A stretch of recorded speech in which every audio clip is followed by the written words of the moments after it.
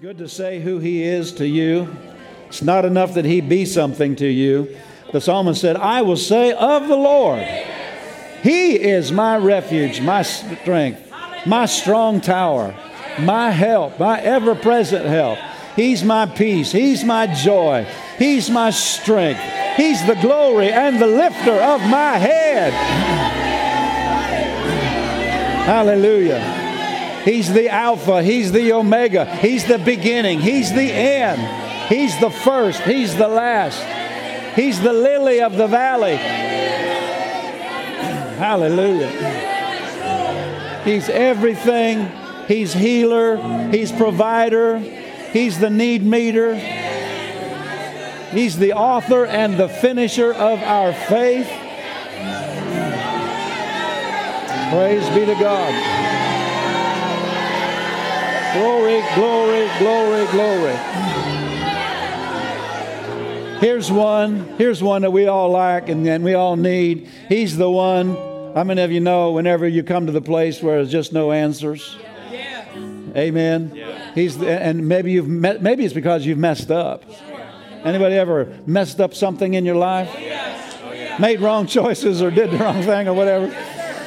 He's the God of second chances. He's the God of another chance. Yeah. Praise God, praise God, praise God. It can seem like it's over. How many of you know Rahab messed up her life? But she got another opportunity. David sinned with Bathsheba. He got another opportunity. Moses got angry and hit the rock. All through the Bible. Peter, he denied Jesus. Paul, his name was Saul, was killing Christians. I think there's hope for all of us, don't you think? Glory, glory, glory. Glory God. The main thing is, don't you give up on yourself.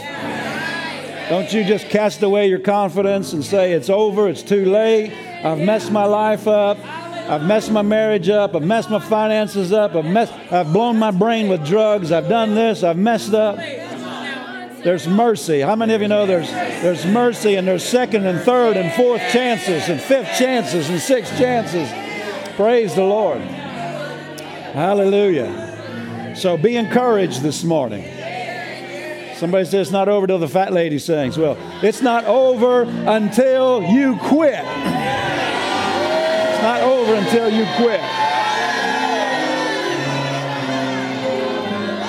Hallelujah. Yeah, people have said, is there life after divorce? Or is there life after the... Yes! Yes, yes, yes! Yes, yes, yes! Amen, amen, amen. Well, maybe shout one more time before you're seated. Glory to God. Praise God, praise God, praise God. Thank you, Jesus. Thank you, Jesus. Thank you, Jesus. Thank you, Jesus.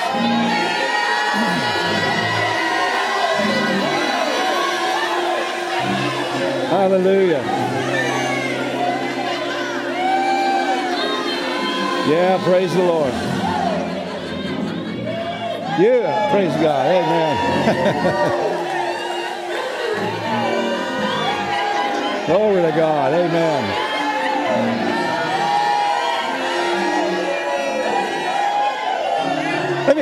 Hold on a second. I want you to think about something. Think about something. Why would all these people be shouting if they hadn't taken advantage of what we're talking about several times? Listen. So don't sit here and look around and say, these people all look like they got it all together. There was a time in all our lives we didn't have it together. But we got another chance. We got another chance. Praise the Lord. Amen. Praise the Lord. Thank God, thank God, thank God. Thank you, Lord Jesus.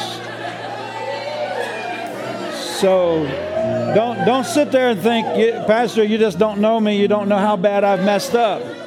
Well, you don't know the power of the blood. Yeah, the power of the blood. Give you to wash you and cleanse you, and God deal with you as if you had never missed it. Never missed it. Never missed it. Praise the Lord. One of the greatest needs of everybody, body of Christ, anybody in the world, is just to be forgiven. Because we've all done something like this. Oops. I messed up. Right? Praise the Lord. Amen.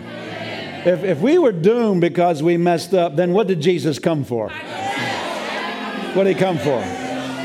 He came because he knew we were going to need some second chances and third chances. And glory to God. Glory to God. Glory to God. Glory to God. Praise the Lord. Amen. Well, sit down if you can. No guarantee you'll be able to stay there. Thank God for the Word. You might say, man, you are just radical. How many of you remember that story? There was a lady came in. He was eating at this man's house, and a lady came in and she broke that alabaster box, and she poured it on Jesus' feet, and she was weeping. And remember that story? And the guy that was invited Jesus, and whose house it was, said to Jesus, he was embarrassed because this woman had been a prostitute, and he's embarrassed, and he thought it was a waste, all that she poured on his feet. Remember, that was very expensive perfume. And Jesus, he knew what the guy was thinking. He didn't say anything out loud, but he knew it. So Jesus said, I got a question for you. He said, he talked about one guy being forgiven more than another guy. And he said, which one do you think loves the most? And he said, well, I suppose it's the guy that was forgiven of the most. And he turned to the guy and he said, I came in here and you didn't wash my feet. You didn't do this, you didn't do that. But she's not ceased to wash my feet, and she poured all this expensive. And he said, she loves much because she was forgiven of much. Amen. And so if you think we're radical, maybe we've just been forgiven more than you.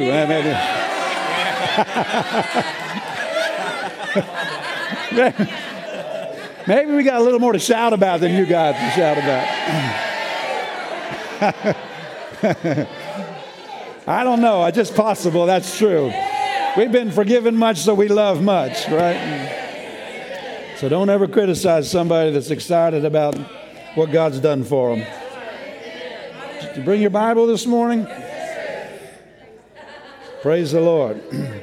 Let's look at several verses to start this morning that will kind of be a springboard for us to jump into what we're going to preach on this morning or share on. Preach, pray, I don't know what's teach, preach, whatever.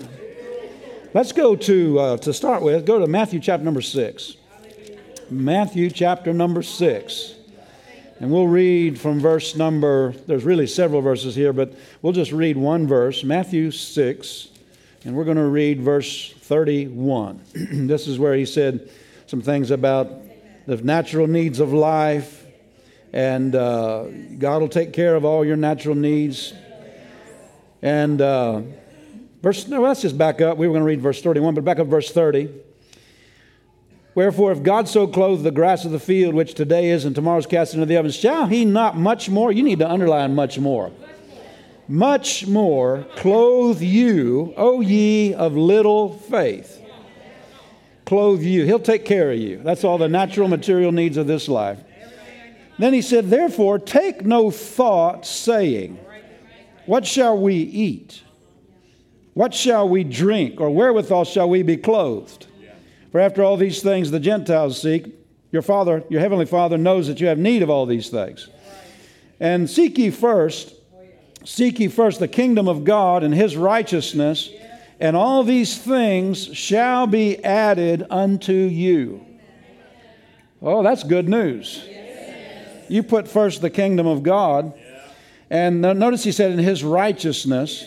His righteousness is what's right in His eyes. And what's right in His eyes is that you put the kingdom first, amongst other things. But you do that, and he said, all these things will be added unto you. So therefore, verse number 31, don't take thought for all these natural material things. Don't take thought saying, what are we going to eat? What are we going to drink? Where are we going to get the money? You know, so forth and so on. Take no thought saying. I want to talk to you again about your thought life this morning. We've been on this for couple of the services that I've been preaching here lately. Did Brother Andre do a good job on Wednesday night? Praise the Lord. He's not been preaching as much as he was there for a while, so he just got to get him out of the gate every now and then, you know. But I know he did a good job. But look at this. Take no thought saying. Take no thought saying. I want you to underline that. Take no thought saying. Then the questions, follow there. What are we going to eat and drink, so forth and so on. So don't take thought from questions presented to your mind that come to you from what you see in your checkbook balance. Come on, the bills you see laying on your desk. Take no thought from them. From them, meaning worried thoughts. He's talking about taking thoughts of worry. Worrying about what are we going to do, where are we going to get the money, and so forth and so on. Take zero thoughts. Hold up your thumb and your finger like that and make a zero, zero. Take no thought means zero thoughts. Zero. Zero. You know why I don't have trouble with money like I used to? I don't think about money. I do not think about money. I think about what did God say? What is the plan? Amen. So take no thought saying. Take no thought saying. Say that out loud again. Take no thought saying. Well, where could you take thoughts from? You could take thoughts from what you see. You could take thoughts from the enemy. You could take thoughts from circumstances. You could take thoughts from what somebody said. Right? You could take thoughts from God's Word. That's right. Our thoughts are our choice. What we're thinking on is our choice. It's our mind. It's not the devil's mind. It's not God's mind. Somebody said we have the mind of Christ only if we take His thoughts. Amen. The mind of Christ is really in our spirit. But we have to take thought from what the Spirit of God's teaching us in our spirits. And so this is, you could just write, if you want to do something, write a line by the word, take no thought, say, put it over, draw a line over to the margin and write the word responsibility. All right now. This is you and I. He's talking to you and I about being responsible for what we're thinking about. Yeah. Amen. This is our responsibility. Not God's responsibility. It's not His mind. Right. It's our mind. It's our mind. God gave it to us. And He tells us to be responsible, and you could write the word discipline by there. It's up to us to be responsible and disciplined with our thought life and pay attention to where we're taking thoughts from. That's right. What we're taking thoughts from. That's so good. Amen. It's our responsibility. We must discipline ourselves. And so we've been talking about oppression the last number of services, mental oppression, how Satan wants to take over people's minds. And we see it in our culture all around us. People's minds are getting squirrelier and squirrelier. Without sound teaching from the Word of God, wouldn't expect anything less. Right? Out there in the world where, the stuff that's happening is happening. The Bible said in Luke 21, in the last days, men's hearts will fail them for fear, looking on all the things that are coming on the earth. You get your attention, looking means attention. You get your attention on what's going on in society. And the anger that is raging in people's minds and hearts. I mean, just in airports, it's amazing. It's just the rage, the anger, you just get out there in the culture. If you're not used to being out in the culture, just get out there a little bit. And people are just angry. They'll just blow up at you for almost nothing. Yes, sir. Yes, sir. You just kind of look at them or something. They go, "What are you looking at?" Yeah. Right. They're just mad. Yeah. And you get your attention on that and other things, and you can start saying, "Man, it's a dangerous day." And that's what the Bible said is going to happen. But we can choose not to put our attention on all the stuff around us and put our attention on God's Word. Hallelujah. And take thought from the Word. If you're going to take thought from anything, take it from the Word. Take it from God. Hallelujah. And to be carnally minded is death. To be spiritually minded is life and peace. Peace is not the result of God answering your prayer and giving you peace. He already put peace in your spirit if you're born again. Amen. Peace is a result of casting your care on the Lord, according to Philippians chapter number 4. Make your supplication known unto God. And then he said, whatever's true, whatever's lovely, whatever's just, so forth and so on, think on these things. And the peace of God. The peace of God is the result of your thought life. Torment is the result of a wrong thought life. Thinking on the wrong things. An undisciplined mind. We haven't talked about the mind much in services lately, but I'm talking about, in the last number of years. But we're going to spend some time on this.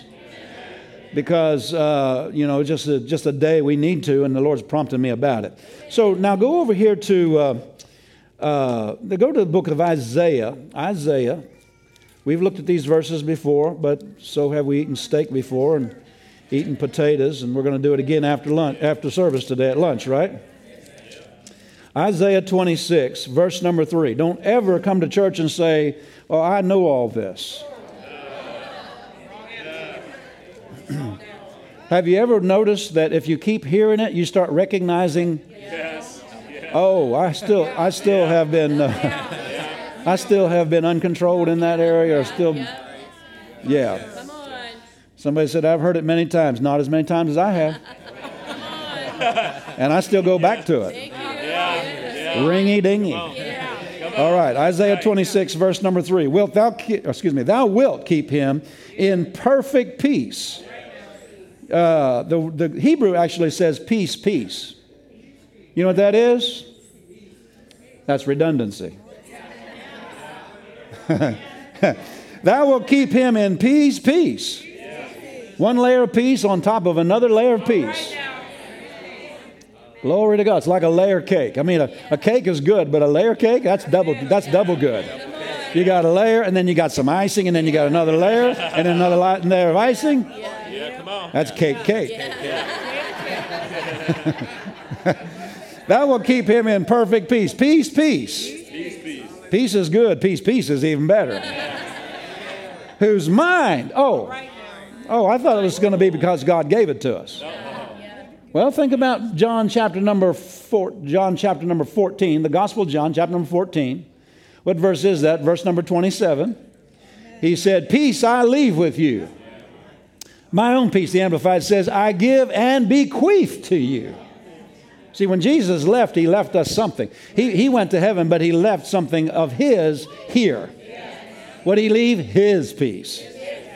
That's what slept through a storm in the back of the boat. I mean, can you imagine the boat doing this, and he's back there? He's back. That's not peace. That's peace. That's peace. So that's the peace he left with you. Peace I leave with you. My own peace, the Amplified says, I give and I bequeath to you. That's an inheritance. A bequeathing is something that you have inherited. Praise the Lord. Belongs to us.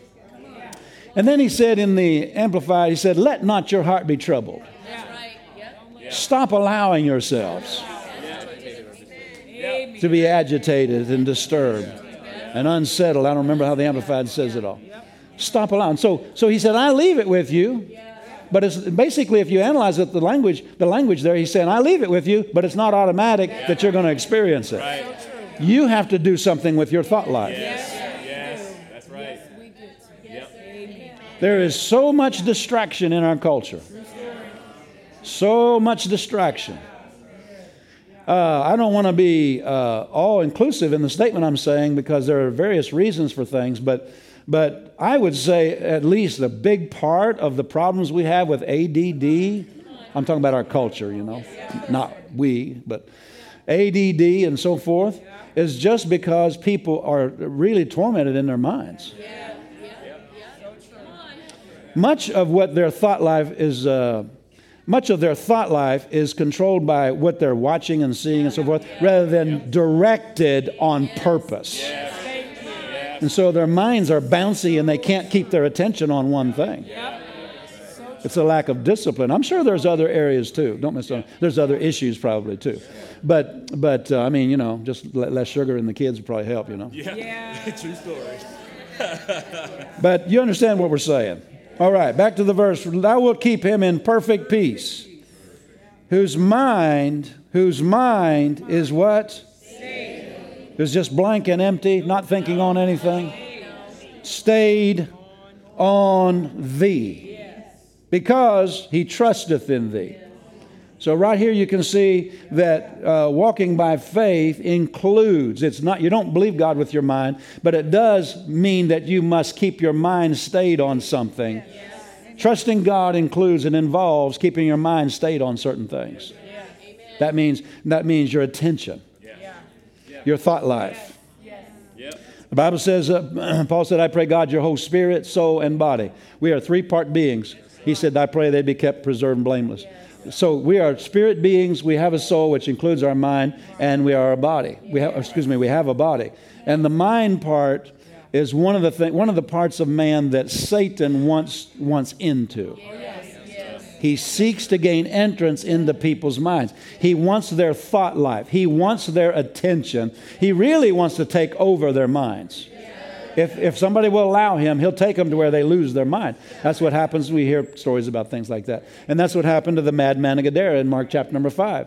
The Bible said that after he was set free, he was sitting and clothed and in his right mind, which means before that he had not been in his right mind.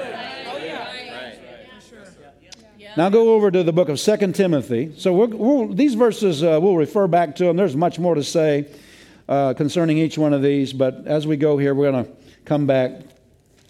Notice 2 Timothy chapter number 1, and the Bible talks about the mind, talks about your thought life, talks about what thoughts you take into your mind, talks about discipline in your mind. That's really what Isaiah 26:3 is. Thou will keep him in perfect peace whose mind is stayed on thee. He's talking about disciplining your thoughts to stay on the right things. And that's really what that is, discipline. So 2 Timothy chapter number 1, look at verse number 7. God has not given us the spirit of fear, but of power and love. And what's these next words? Of a sound mind. Sound mind. Sound. Sound mind is a mind that is stable. It's stable. It's not, what's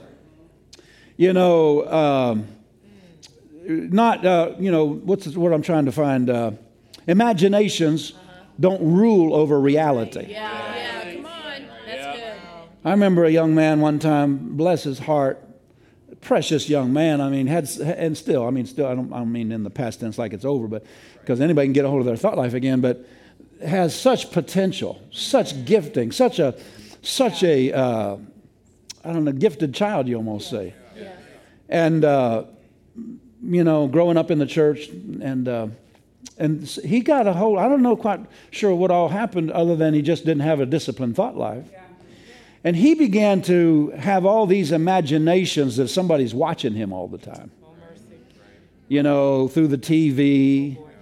The government's looking through the windows at night at him. Outside, there's people behind bushes looking at him. And the kid went out of his head. Just went out of his head. The enemy tormented him with those thoughts. That was not reality. Someone said, Pastor, don't you know they can do that through the TV and stuff now? Yeah. Come on. Yeah, but just say hi. Hi. And they're not doing it all the time. And probably you're pretty low on the totem pole. You know what I'm talking about? You can't be controlled. Your mind cannot be vexed with imaginations that it's just happening all the time. And then, Come on. Amen. I'm aware of things. I mean, I remember when we were in Russia one time, I just knew in my spirit, something just ain't right. We're in this hotel, and I just knew something isn't right about this hotel. Something just isn't right. Every time we come down to the foyer, there'd be at least two different kind of the police in two different kind of uniforms down there. Every time. And I just knew something wasn't right. And I told my wife when we weren't in the hotel, I said, when you're in the hotel, don't say anything against the government. You know what I'm talking about? Yes, sir. I just knew there's something going on. So I'm not weird in saying that, that's just not possible. Nothing like that ever happened. I know stuff like that happens. Yes, sir. But I'm just not scared, and I'm not out of my head about it. Thank you. You understand what I'm talking about? The devil, and let me just address conspiracy theories. Someone said, is it all what it appears? No. But you can't get weird and out of your head and unsound. People get unsound. Come on. Anyway, he's given us the spirit of power, love, and a sound mind. Sound mind. Sound. Tell your neighbor, sound. Sound mind. So that's another verse that talks about your mind. How many of you can see all these verses talk about your mind? And there are many other verses. The Bible talks about do not fret. Amplified says, do not fret. This is Philippians chapter number 4. Or have any anxiety about anything, but in everything by prayer and supplication with thanksgiving make your requests known. And the peace of God that passes all understanding shall rule, garrison. The Amplified says garrison and mount guard over your heart and your mind. Yes. Your mind. Yes. There's supposed to be something garrisoning your mind. Yes. A garrison, if you look up the word garrison, it's a troop of soldiers. That's talking about protection. A mind that doesn't just take in and swallow down every thought that comes to it. Amen. This is how torment is getting in. I don't have anything against medications per se, but the world is being fed a bunch of lies about this area. Are you worried? Take this medication. No, are you worried? Cast your care on the Lord and control your thought life. And you can do that. Somebody said, I just can't do that. Well, then we need to tear that page out of the Bible. I've been there. I know what it's like to have a tormented mind. So I'm not saying that to be harsh. I'm not saying that to be mean. I'm saying that just we got to have clarity and not believe lies. Put your hand on your head and say, "It's my mind. I can think on what I choose to think on." In healing school, we ministered, Kenneth Hagin ministers healing school for a number of years there. And in healing school, people came for physical healing and for torments. And we saw them both delivered. But we had to talk a lot about this. And thank God it works. I'm a witness to it. I can testify to it. I was tormented as a teenager, but the Word of God, nobody laid hands on me, nobody cast anything out of me, cast anything off of me. Nothing, I don't have anything against that, but I'm just simply saying all that, somebody could do that, and all those things that opened the door to begin with without changing habits, mental habits, bad mental habits, and not controlling your thought life, it'll all come back. And you're really no further along until you actually start practicing the Word. Thou will keep him in perfect peace whose mind is stayed. You got to keep your mind on the right things. So, you teach your children good physical hygiene or brush their teeth, take baths and so forth, stuff like that. But spiritual children need to learn good mental habits. Good mental habits. And one of those mental habits that we need to learn is to control our thought life. not just suck down every thought that comes to us. Amen. Our mind, people have said, well, you know, you down there at the church, you're closed-minded. To the enemy, yes. Not to God, but to the enemy, very closed-minded. Very closed-minded.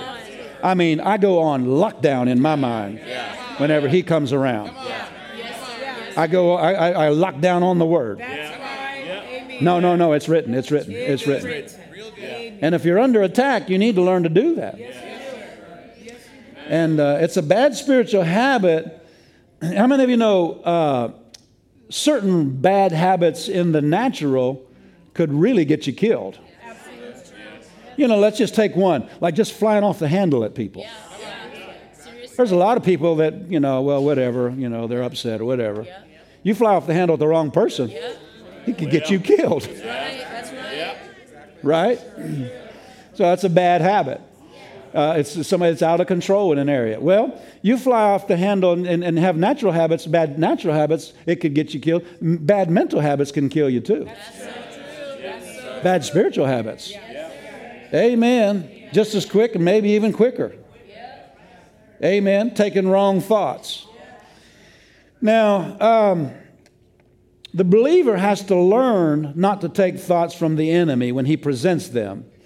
And that includes in many different areas. That includes fear, anxiety, worry, unbelief, offense. Right there's a big one. Anybody ever had offense come to you? And I mean just pressure you, it just keeps coming, just keeps coming. What is that? That is an attack of the enemy to try to get you to take that. Remember, take no thought, take no. See, nothing is yours unless you take it. Yeah, that's right. Well, I'm just offended. Oh, you just confessed you took offense. It came to you and you took it. Yes, sir. Yep. Well, I couldn't help it. Well, the Bible says you could. The Bible says you can. Paul said, herein have I exercised myself to have always a conscience void of offense towards God or towards men. Exercise is the main word there, right? Exercise. People want to be strong, and not have to give in to offense. They want to be, world champion overcomers in that area, and but they don't want to exercise. Come on. It'd be like going to a gym and say, "I come to get some muscles," and they say, "Okay, lay down on this bench." No, I didn't want to exercise. I just want to buy some muscles. Doesn't work that way.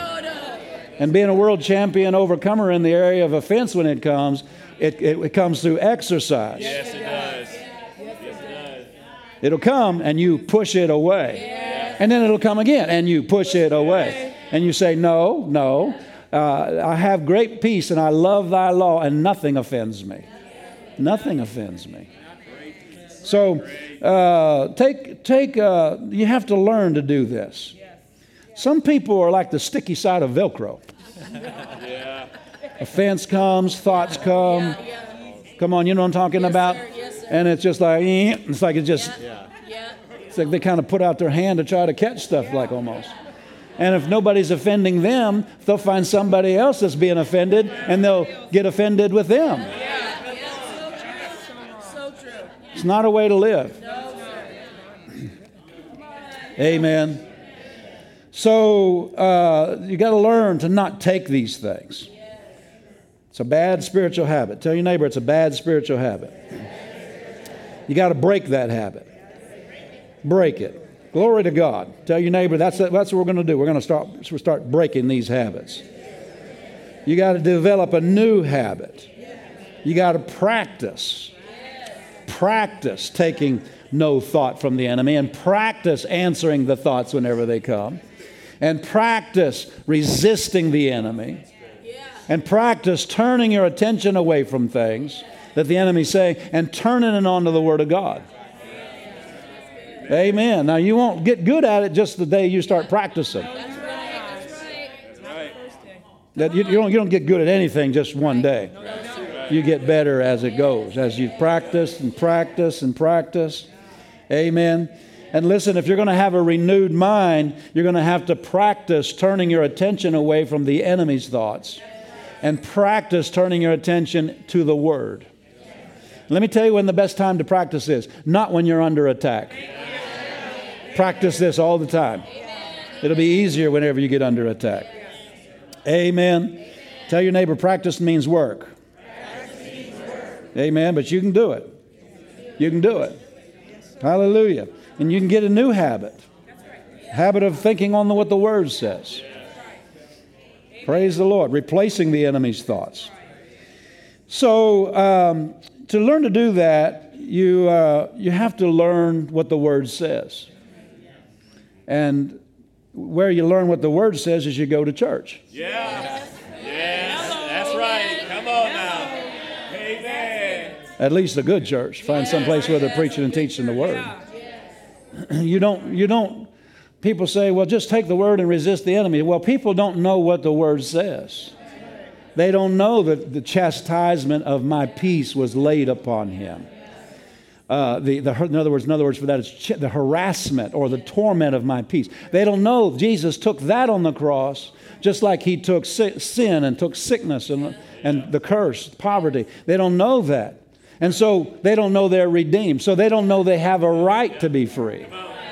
And they've never experienced really a life of peace. They've been tormented maybe for a long time or maybe most of their life. And so to them, the way they live is normal. And so they don't know anything different. And so you have to, the Bible says over in Hebrews chapter number 4, verse number 11 and 12, down and through there, the Word is a revealer of the thoughts and intents of the heart. You have to be sitting under the Word to have it revealed to you what you've been yielding to, what has the enemy has taken advantage of. You know, the Bible says we're not ignorant of Satan's devices. Let he get the advantage. Ignorance of the Word is Satan's advantage. All right, come on. People aren't bad people. They just don't have knowledge of what the Word says. Or they don't know it like they need to know it. I know some things, but not as good as I'm going to know some things. You too, right? Yes, sir. I'm living much freer than I used to. Much more sound, much more stable. I used to have ups and downs. I mean, I won't say something my wife said to me one time. But it is funny. I know you'd like to hear it, but it's not. I mean, you know, just roller coaster. Just because I took thoughts and I would take that oppression into my mind and I'd become a different person. I know what I'm talking about. So if you're sitting here saying, he doesn't know what I'm dealing with, I know exactly what people deal with. I know all about it. All about it. But I had to get my mind renewed. I had to learn. I had to recognize, first of all, I had to recognize what I was even yielding to. You know, people say, cast this thing out of me. No, I had to stop yielding. You understand? Stop yielding. Maybe unconsciously yielding, but still yielding. Do you realize Satan can't do anything without our consent? But yet, right on the other hand, someone could give him consent without knowledge that they did it. We have record of people in the Bible who yielded to demonic influences and took thoughts and didn't even know they did it. Really, Pastor? Yeah. Remember the two sons of the two sons of John and Mark, who was their dad, Zebedee, I believe. Jesus got to one town and they didn't receive him, and they said, "Do you want us to call fire down from heaven?" They were learning about their authority. They thought Jesus would be impressed with that. We'll just call fire down from heaven. Just kill these critters. Jesus said, "You don't know what spirit you're of." They took a thought from another spirit and didn't even know it. How many of you know if you don't know it, you're going to keep doing it? So go to church. Amen. Go to church. Go to church. We don't know how squirrely we are till we get to church. You know what I'm talking about? Don't get mad at me. I said we. We got to go to church, get the words. You start sitting under the word and realize that's squirrely. That's not my thought. I've been taking wrong thought. I've been yielding to oppression of the enemy. While we're on oppression of the enemy, I was thinking about this. The Bible said there's many voices. Remember 1 Corinthians 14:10. There's many voices in the world. And that's talking about, if you look up, Satan's the god of this world. The word world doesn't just mean the planet. Right. It means the kingdom of darkness. Satan's the god of this world. And there's many people working for him. Yeah. And there's many spirits working for him. Yes. And they all have something to say. Yeah, they do. Yeah, they do. And they're in the world. Yeah. He said there's many voices in the world, and none of them is without signification. There is so much in that verse that the Lord has spoken to me about, but here's the side of it maybe we haven't shared as much about. Whenever it says there's nothing without signification. Yeah. When he says something to you, it's going to be something that is significant. Absolutely. Yeah. Huh. It's going to be something that it pertains to your life. Yes. Yeah.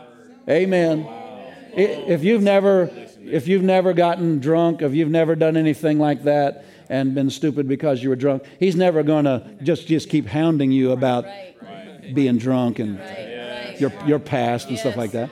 It's not significant to you. He can't use that. What he uses is something that's significant.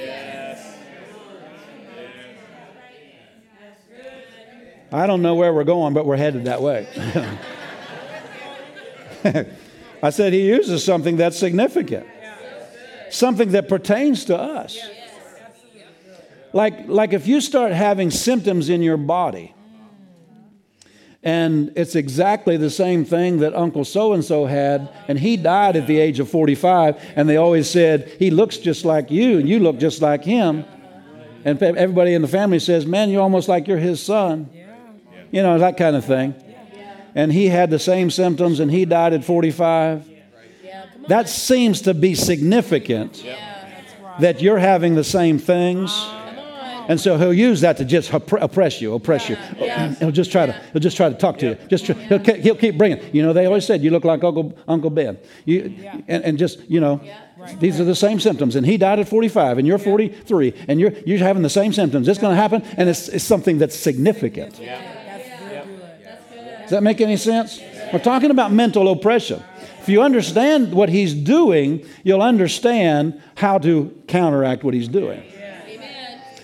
But let me make this point. What he'll do is that he'll try to make you afraid of the same thing happening to you because it's something that sort of applies to you.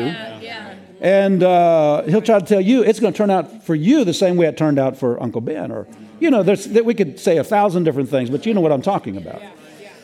And so he tries to oppress your mind with hounding you with thoughts along that line. Right? Yes, sir. And those thoughts will just keep on coming. They'll just keep on coming. Because he found something that's significant, and you're more likely to take that. You're not as likely to take something else.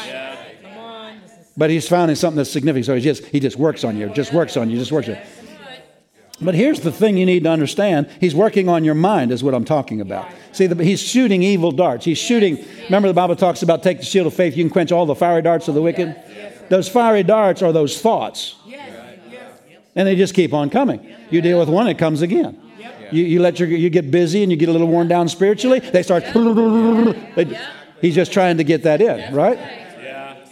Amen. Trying to take advantage of you in that area so he can oppress your mind. He wants you to believe that. He wants you to take that. Remember, take no thought, saying. That tells you how you take it, by saying it. See, thoughts come to your mind, and they're not your thoughts until you take them. Don't say, why do I keep having this thought? It's not your thought. Stop saying it's your thought. You have not taken it just because it comes to you. That's right. Amen. Right? You have not taken it just because it comes to you. It's not yours just because it comes to you. Listen, you sit here and think, well, I don't know why this is important. Every day, every moment of every day, this is important. Yes. Amen. Every day, every moment. Above all, the Bible said over in Proverbs 4, above all, guard your heart. Above all that you guard your heart. I mean, you lock your doors in the car, and you lock your house and everything. You watch your purse and so forth like that. But above all that, watch this. Watch what gets into your thought life. Watch what's getting into your heart. Because the thought life is the doorway to your heart. So watch over this every day, every day. There's been times I started just kind of being irritable. And I'm like, where did this come from? And I go back, and it's something that I got to thinking about that was bothering me. And I turned it on everybody else, and everybody else they didn't do anything. It was just all inside of me. See, you have to understand that about people. It's not, if they're all just frustrated with you all the time, it's not always about you. It's about their deal. So don't think you're the one always doing something wrong. I mean, unless the Lord deals with you about something. So it's not yours just because it comes. You understand? It's only yours if you take his thought and think his thought after him. Now it's yours. But you don't have to take it. You don't have to take it. You can say, no, it's written. I'm not taking that. That's not my thought. But anyway, back to this thing about significance. He's trying to get you to take it. He keeps oppressing your mind. I wouldn't even, maybe oppression is not the right word. It's not oppression until you take it. But it does come to oppose you. You understand what I'm talking about? I don't want to split theological hairs, but you cannot take it and you're not oppressed. You're being given the opportunity to take it. But anyway, to say what I really needed to say about that, one thing that'll greatly help you in these kinds of attacks, these significant kinds of things, you know what I'm talking about, is that you have to actually realize that, let's say, use the illustration I use about a fictitious Uncle Ben here that died at 45, and he was just, everybody said, you look like his kid because, he's your uncle and all that. And now you're having the same symptoms, and the devil's using that to try to get into you and say that's exactly the way it's going to go for you. The Lord helped me one time on this. This was way back years ago. A lady, a pastor's wife actually, was being hounded about this. Her father, if I remember all this right, her father had died of cancer at a young age. Her brother, her uncle, and there was another one or so in there. Just a lot of people in her family weren't living very old because of cancer. And in her upper 40s or lower 50s, I don't recall when, she was diagnosed with cancer. And that was hounding her. The devil was saying, I took all them out and I'm going to get you too. Come on. And so we were visiting with them. I think we preached the meeting for them, and then we were going to another meeting together. Neither one of us were preaching at the next meeting. And she was telling us some things that the doctors had said. And I'm just checking my spirit on what to say, how to answer her. And it came up out of my spirit this way. He said, tell her that might have been what happened in your other relatives' lives, but tell her they didn't plant the seed to get any kind of different harvest. You've planted the healing seed. You got the word in you. So significant? Not at all. You didn't get that. Significant that her whole family died young, or not her whole family, but many in their family died young. Significant? Not at all. Why? Because every man gets a harvest off of the seed he's sown. And if you take the thoughts of cancer, accept cancer, and believe you're going to die of cancer, and talk cancer, and only think thoughts of dying young, you're planting the wrong seed. Everything produces after its kind. If you'll take the Word of God, the healing Word of God, plant the Word of God, think those thoughts, believe the Word of God, and speak the Word of God, totally different outcome. Totally different outcome. Can you see that? I said, can you see that? What happens to someone else doesn't actually pertain to you at all.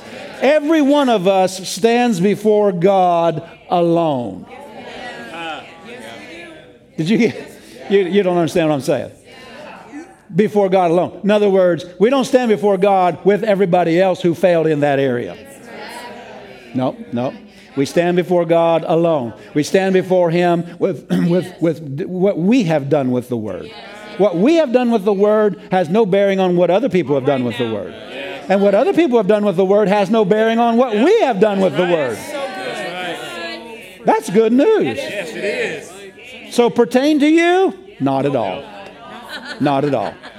And she rejoiced at that. I'm talking about this pastor's wife. She rejoiced at that and took, you could just see it. She just took that in like a bass going after a good jiggerbait. You know, she just went, got it. Amen. And she lived for years and years and years after that. Hallelujah. Hallelujah. See, we're talking about how the enemy gets in. He brings these thoughts. He wants you to take it. It's like a salesman or somebody coming to your front door, knocking on your door, and they want to sell you something. No thanks, you can close the door. Why? Why can you do that? You have the authority to do that. That's your property. You have the authority to do that. You can do the same thing with whatever the devil's peddling. Come on. You can do the same thing. You can say, no, in the name of Jesus, I'm not taking your stuff. Just get off my porch. In fact, leave my property. Amen. Well, it's a box and it has my name on it. I don't care. The devil knows how to spell. Just kick him off your property. I guess. I don't know. But anyway. Hallelujah. Praise God for answers. We're getting answers. I said, we're getting answers. All of us stand alone before God. Amen. It's never wise to compare yourself to somebody else. I said, it's never wise to compare yourself to somebody else. Two people can have the almost identical condition, and one do the right thing with the Word, come out of it. The other one do nothing with the Word, and they are destroyed by it. And that's true about mental oppression, too. Well, it just runs in my family. Not significant. Not significant. It ran in my family. Notice I said ran. But it stopped with me. In fact, my brothers and I got together one time, and we all agreed it's stopping with this generation. Stop. And it's not been passed on. None of us have had all that stuff. And the next generation didn't come up with that. And it's not passing on. It stopped with our generation. So the fact that Grandpa and Daddy and all that went down that road, significant? Not at all. We do the right things with the Word, and it doesn't matter that it was in our family tree. You ever checked into your family tree? You ever found out it's a tree of fruits, flakes, and nuts? What kind of family tree do you have? I got a fruit tree, family tree. Bunch of nuts. I don't know. Maybe you got a better family. I don't know. I'll tell you, without Jesus, we're all flakes and nuts, right? We're all squirrely. Hallelujah. I'm enjoying service this morning. So it takes a disciplined thought life. You got to break the habits of just taking all the thoughts that produces all that torment. Now, praise the Lord. One of the greatest weapons the enemy has against you is the power of suggestion. Just like I just told that little story about, somebody that said you look like Uncle Ben or something. That suggestion is just simply, he'll make suggestions that seem to make sense to you in order to get you to take it. See, that's what he's trying to do, trying to get you to take it. Do you realize that if you have taken it, even somebody said, well, I've already taken it and I messed up my mind. I'm squirrely in my mind, whatever. Do you realize it's still not too late? Thank you. Yeah, come on. You can untake it. Yes, you can. It's like becoming friends with somebody on Facebook or something. Yeah, unfriendly. Yeah. They're cool. I'm going to friend them, and you find out later they ain't cool. There's a little button up there you can unfriend. You know what I'm talking about? That's what you can do with all the thoughts you've been taking. I'm not your friend anymore. I'm unfriending you. I'm taking you out of my world. I'm not going to listen to you. I'm not going to follow you. I'm not going to see what you're saying anymore. I am unfriending you. I'm friending the truth. That's a choice you can make. Now, it's best, and maybe easier, but whatever, anything's possible with the greater one in us, to not ever let things in. Use your faith to not let things in, then you won't have to use your faith to get them out. That's important. That's a big deal. Now, I had to use my faith because as a teenager, I let a bunch of torment in. I used my faith to get it out. Faith will work. Faith will work either way. You understand? But it's just better to not let it in. And you can't do anything about the past, but you can do something about the present. You ever there's two reasons people let things in. Because number one, they weren't aware that they weren't paying attention to what they were thinking about and what their attention was on. And they let it in. Or they know what they're letting in. They just like to feel, let's just take offense, for example. They just like to feel like a victim. The flesh likes that, by the way. They like to feel like somebody's done them wrong and that they are owed something. And, so the flesh likes that. So they are fully aware of what they're doing. They just aren't disciplining themselves. That's exactly what happened to Adam and Eve. Eve wasn't aware of what she did. Adam was fully aware of what he did. He just didn't stop it. And guess what? The devil got both of them. So either way, Satan gets in. But once he gets in, you can turn around and say, no, out. That's called renewing the mind. Now, before we were saved, we all started developing a mind that was, against God and thought wrong thoughts and so forth and so on. And so all of us are in the place where we need to renew the mind. And we can all do that. We can all do that. Amen. In fact, it's not an option. It's a command. Be not conformed to this world. Be transformed by the renewing of your mind. Amen. And learn not to take these suggestions. Learn not to take these things into your mind. And learn to control your thought life. I remember the Lord started dealing with me about this in Rhema. And they started teaching on the mind. And I'm saying, what are they talking about this for? There's not much about this in the Bible. Now I see it everywhere in the Bible. Everywhere. It is everywhere. What you think on is a big deal. And so I started hearing the word and I started thinking, wow, the Bible doesn't say that. And I think probably the first verse that really got a hold of me is Isaiah 26:3. Whose mind is stayed on thee. I'm like, well, what's my mind on all the time? I started thinking about what I was thinking about. Most people, even Christians, they don't think about what they're thinking about. So I started thinking about it.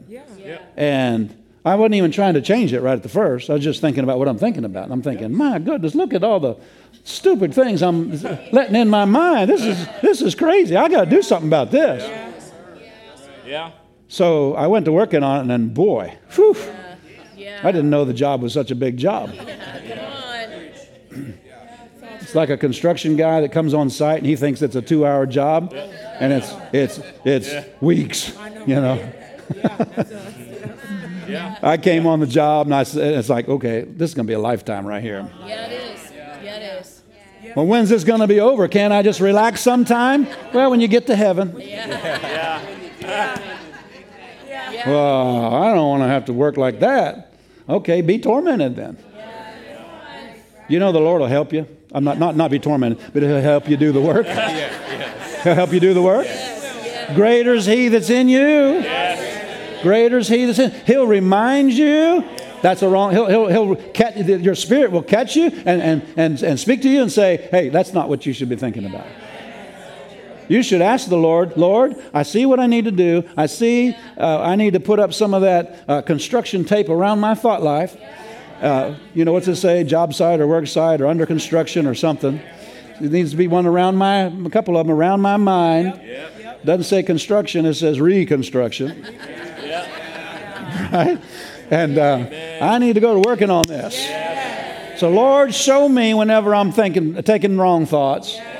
And help me to catch it. That's the first step, is catching it. Realizing I'm taking wrong thoughts. And so once you do that, he'll start doing that. And then you can't just, because I was new at this. I'm talking about Rhema days. I'm like, okay, I see this mind is squirrely. No wonder. I was so oppressed. No wonder. Okay, I see it needs reconstruction. Okay, how do I do this? And first of all, I heard him talking about not taking thoughts. Yeah. So I said, okay, I'm not going to think that thought. Yeah. And I still wasn't getting any results. Yeah. And I said, I'll never forget it. I remember exactly where I was turning the corner. You know, spiritual happenings in your life, they're marked. You can go back to the spot where it happened. I was turning the corner off of the main street there into the little apartment we were living in, and I never forget. I said, Lord, I need help. He said, you're doing it. This is what he said. You're doing it wrong. He said, it's not just not taking thoughts; it's replacing them. Amen. Notice the Bible didn't say in Isaiah 26:3, thou wilt keep him in perfect peace, whose mind is empty and on nothing. No, I'm not going to think that thought. I'm just going to have an empty mind. No, you're going to be thinking on something all the time. So just make sure it's the right things. So I was like, I got it. So I need to know what your word says. Oh, I'm interested in the word along this line now. What am I to think on? And so, boy, I got into that class. They were teaching on it. And, boy, I started getting the word in me. And I started doing it what the word said. And it was a process. It seemed like almost a moment-to-moment job at first. But as I practiced it, some soldiers showed up. A garrison showed up. Oh, I don't know if you know what I'm talking about. And I said, I'm not taking that thought. I answered that thought. It's written in the Word of God. And I would say what the Word says, and that thought would leave. And I kept practicing that, and soldiers started showing up, and they started garrisoning my mind. And it was like my mind became defended. But it didn't happen until I started doing what I was supposed to do. Hallelujah. Now things, it's just like, Dane doesn't like me. You know what I'm talking about? Oh, yeah. Oh, yeah. Hallelujah. Amen. Praise God. Hallelujah. Praise God. Hallelujah. This is one of my most treasured possessions, is a sound mind. Fellowship with God's probably number one. But just I've been tormented, and now I'm living in peace, and peace is much better. Much better. It's precious to me. That's why I guard it so much. I guard the atmosphere I am in. I guard what I watch. I guard what I hear. I don't just entertain any little thing that somebody says or thinks. Amen. Go over to 1 Peter. I think it's maybe 1 Peter. I have to look at myself here. This just comes up here before we go. Chapter number, let's see here. It is 2 Peter. 2 Peter chapter number 2.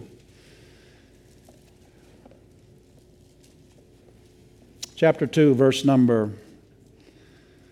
let's go to verse number 6. He turned the cities of Sodom and Gomorrah into ashes, condemning them with an overthrow, making them an example unto those that should after live ungodly, and delivered just Lot. That means righteous. The word just and righteous means the same thing. Right, he was righteous. Vexed with the filthy conversation of the wicked. Vexed is it's talking about his mind. Because he's righteous. So he's right with God, but his mind is squirrely. Do you see that? Is that possible today? Somebody could be a Christian, love God, but they have a mind that's tormented, harassed, Vexed, this word vexed, it's used, the same Greek word is used many times in the Gospels where it talks about Jesus ministered to those that were vexed. He's talking about tormented mentally. So he's vexed, and notice why. That's verse number 7. Delivered just Lot, vexed with the filthy conversation of the wicked. Yeah. That means, you remember what was happening in Sodom and Gomorrah. He was seeking, well, let's just keep on reading. It'll say more. For that righteous man, again, it mentions he was righteous, dwelling among them in seeing and hearing, vexed his righteous soul. Now notice soul, that's the mind, the emotions. Vexed his righteous soul from day to day with their unlawful deeds. Yeah. There it is. Oh, yeah. He's right with God, but he's vexed in his mind. Tormented in his mind. That's the way I was. I got saved, but I was still tormented in my mind. Amen. Now, you can't always see it, but sometimes you can see it in people's eyes. The Bible says the eyes are the window to the soul.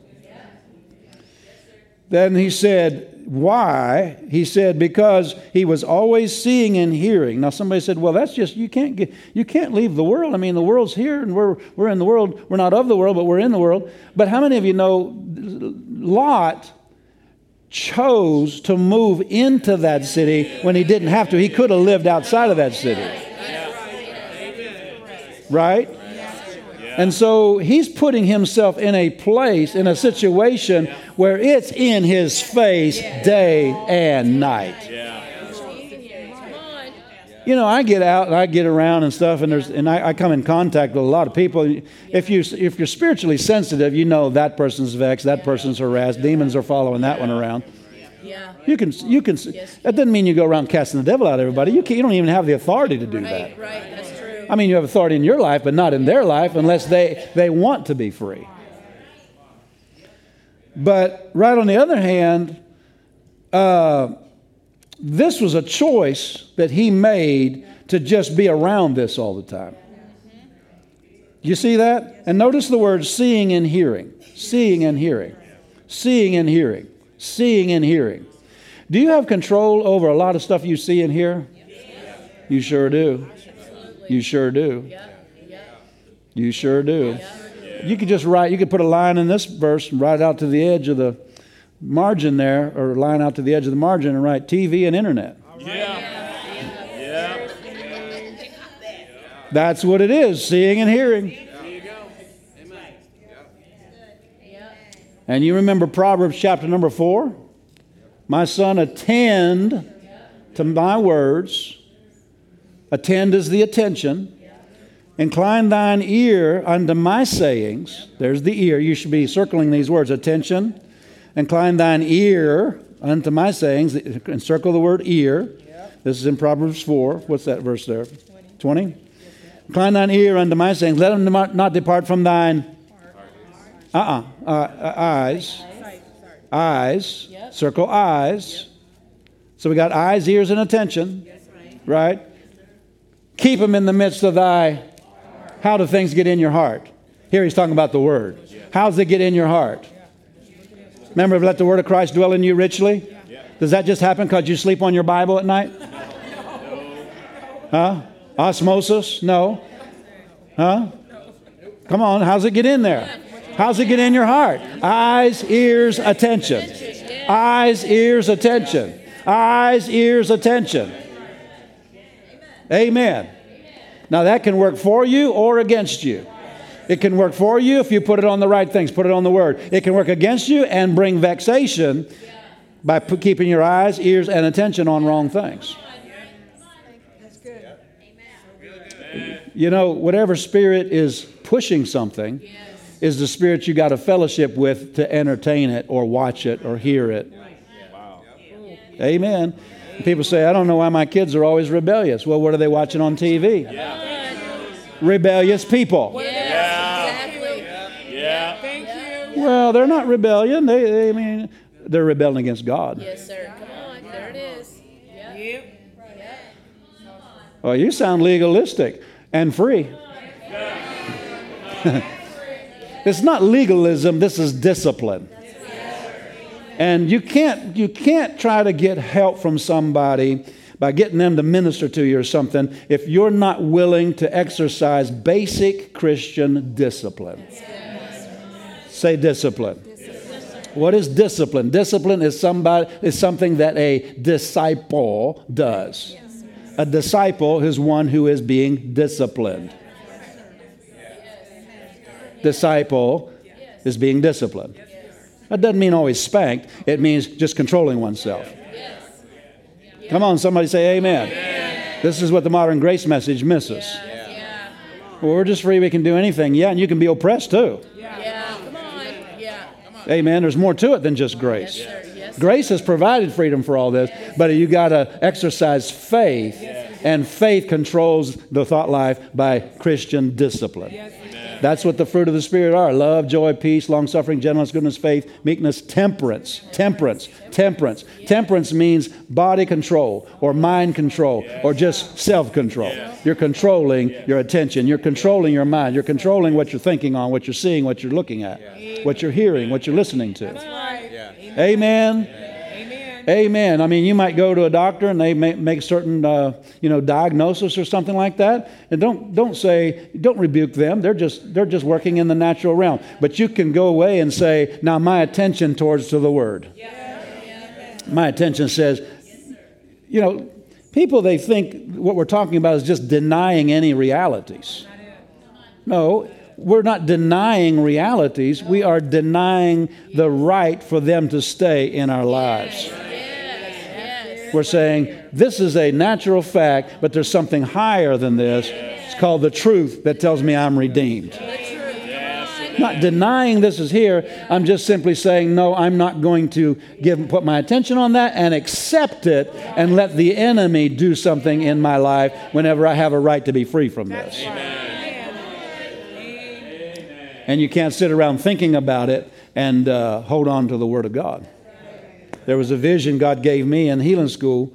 No, Pastor Nancy didn't have it. I had it. Pastor Nancy refers to it a lot. But it was in healing school. I was preaching in healing school. We did that for weeks at a time. A week at a time. And the Lord gave me a vision one day of the people that were in the class that week sitting there. Not all of them were this way, but many of them were holding on to their sickness. And that puzzled me. I didn't understand what the Lord was showing me. He said, they're holding on to their sickness. I said, holding on to their sickness? They came here, some of them from way across the different parts of the United States, spent a lot of money buying tickets and hotels, and they're here to receive their healing. What do you mean they're holding on to it? It doesn't seem like if they're coming for healing, they're holding on to it. Right.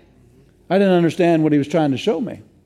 But they're sitting there with in the vision. I saw them sitting there holding on to their sickness. I said, Lord, you're going to have to help me understand. And he spoke to me. He said, what they're thinking about, their attention is on. And what they're attending to, they're embracing.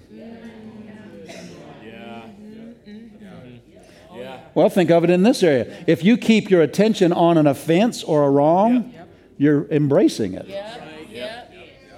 Let it go. Well, how do I do that? Get your attention on the Word of God. Get your attention on what the love of God is shed abroad in your heart. What that love does. That love forgives. This is good help this morning. Hallelujah. People are holding on to things. They don't even realize they're holding on to things, but they're holding on to it nonetheless. And Satan deceives them into doing that. If they realized what they were doing, they would not do it. They weren't doing it consciously.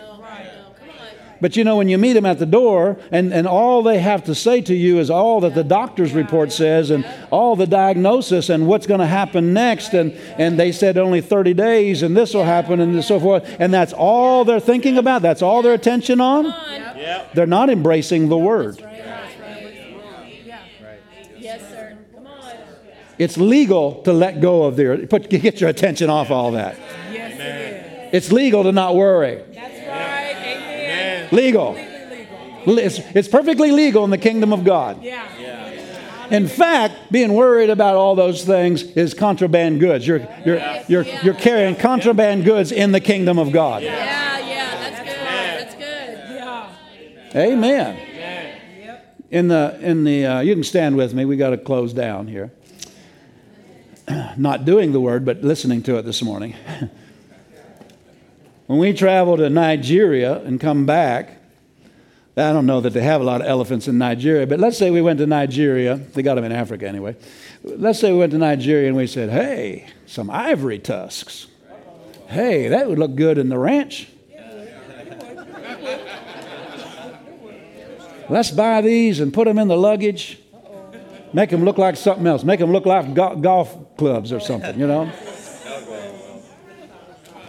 You know that's illegal. It's called contraband goods. So if I were to try to do that and they found it, I mean, you need to raise some money for pastor's bail, you know. Actually, don't. Just let me take care of it myself. It was me, right? But anyway, so they would not let me into the country carrying that. Right? Contraband goods. Well, let me tell you something you won't ever walk in or get into carrying worry, carrying your attention on other things. You'll never enter into faith. Contraband goods, you can't do it. Can't do it. Can't do it. Can't do it. And you can't enter into a sound mind. God will say, I got a sound mind for you over here. And you're trying to, you say, oh, I want that. Here, I'm going to bring my worry into my sound mind. God said, contraband goods can't go in. Can't go in. You can't go in. You got to lay down the worry. You got to lay down your attention on all that the devil's saying. Every thought that he's bringing to your mind, you have to lay it down and you have to take up my thoughts. Pastor Nancy's statement so blesses me. Isaiah 55, my thoughts are not your thoughts. Then he offers us his thoughts. Pastor Nancy said, God's offering you his thoughts. Take them. Take them. Hallelujah. Hallelujah. Take them and enter into a sound mind. Take them and enter into freedom from anxiety and panic attacks and being tormented and vexed. Glory to God. And there'll be no confiscation of anything except your trouble, your worry, your anxiety. God said, I'll take that. You leave that at the door, but you go on into peace. You go on into a sound mind. You go on into being free in your thought life. Glory be to God. I did it. I preached myself happy. Tell your neighbor, look at your neighbor, put your hand on your head and tell your neighbor, it's my mind. I control my thought life. Hallelujah. How many of you are going to pay attention this afternoon? And from now on, pay attention to what your attention is on. Amen. Glory to God. Praise God. This is real living. I found this. A lot of things that I thought had to happen in order for me to have peace, a lot of these outward things and stuff, didn't have to happen at all. Just some things needed to change in my thought life. What I'm thinking about. Amen. Glory to God. People bring up sometimes things that were in the past, things that were wrong or whatever. And I sit there and sometimes they're just assuming I remember it all. And I'm sitting there going, okay, Lord, help me remember. Help me remember what they did, because I don't want to act like I don't know, but I really don't remember. That's the way I live. Amen. I don't remember that time he spit on me. No, it didn't happen. I'm just kidding. Glory. Let's not carry around a bunch of contraband goods. Amen. Praise God. Are you free this morning? Are you going to stay free this morning? What about this afternoon? Huh? Tonight? Tomorrow? Till I see you next time? Controlled in our thought life. Well, what about? Well, that's what Jesus brought up. Questions. What are we going to eat? What are we going to drink? All those in Matthew 6, those are all questions. But one of the areas that Satan gets in is all the but what abouts. Well, but how's it gonna? But when? I mean, who's gonna? And where's it gonna? And That's not your thought. Bible didn't say he'll keep you in perfect peace if you can answer all these questions. No. Come on, somebody. I'm trying to close this service. But what about, but when's it gonna, and no, not your thought. All you got to do is just say what he said. Just say what he said. That's his department. All the hows and whens and whys and through whom and all of that. If I take thought for Kansas City and I take thought for the airplane right now, I got no answers. But I just don't take thought. Ha ha ha. Glory to God. I'm not big enough to do my part and God's part too.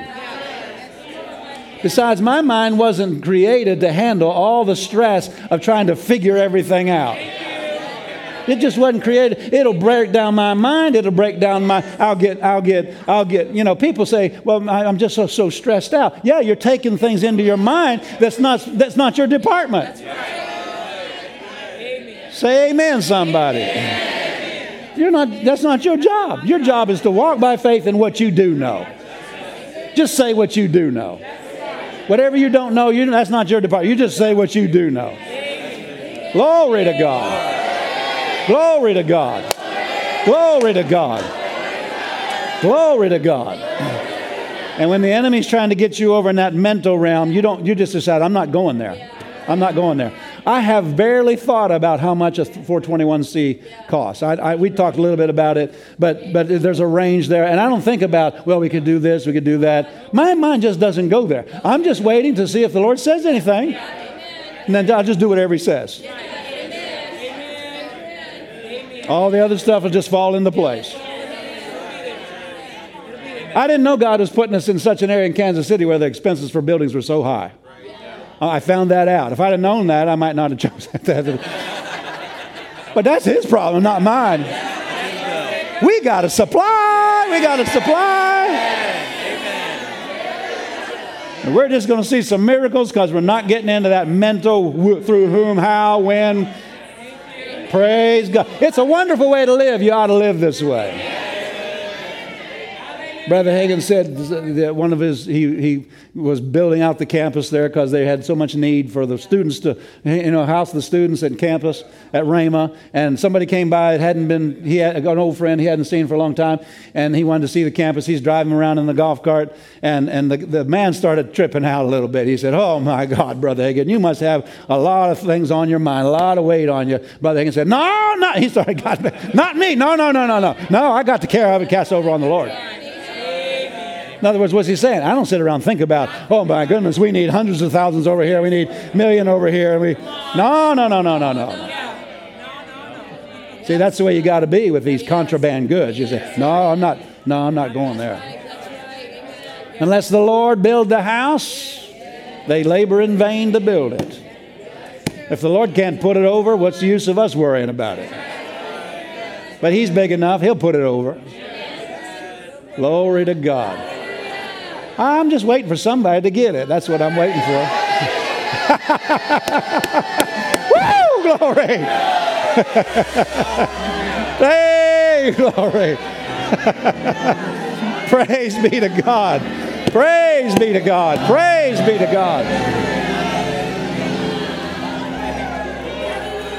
Praise be to God. Praise be to God. When I started learning to not worry, because I didn't realize, because remember wasn't paying attention to my thought life. I didn't realize that I worried so much. So I was practicing that, and I got to the place I just wasn't taking thought from all the worried things that come. And I was so light and so unburdened. And I'm smiling all the time, just like, and I started picturing myself, like, is this me? Yeah. This is a guy I don't recognize. Yeah. Amen. You know what I'm talking about? Amen. And then I thought, well, maybe I should be a little concerned about a few things, You know what I'm talking about? And I heard the Lord in my spirit say, no, this is the way I planned for you to live. And then he said this to me. He said, it's legal in the kingdom of God to not carry any worry. I don't know why he said it that way. I never forgot it. It's legal.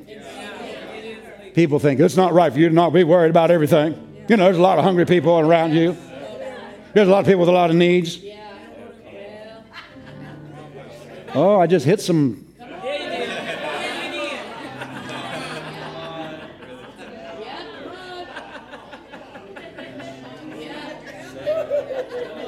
There's a lot of problems in our nation. You should be worrying. You should be. Don't you care? People don't know the difference between faith. You know, care. If they think care means you carry the burden. Care doesn't mean you carry the burden. Care means you have compassion. Amen. So, yes, I have compassion, but no, I don't carry the burdens. I don't carry the burden. I don't carry the burdens in my own life. I certainly don't carry the burdens of the church.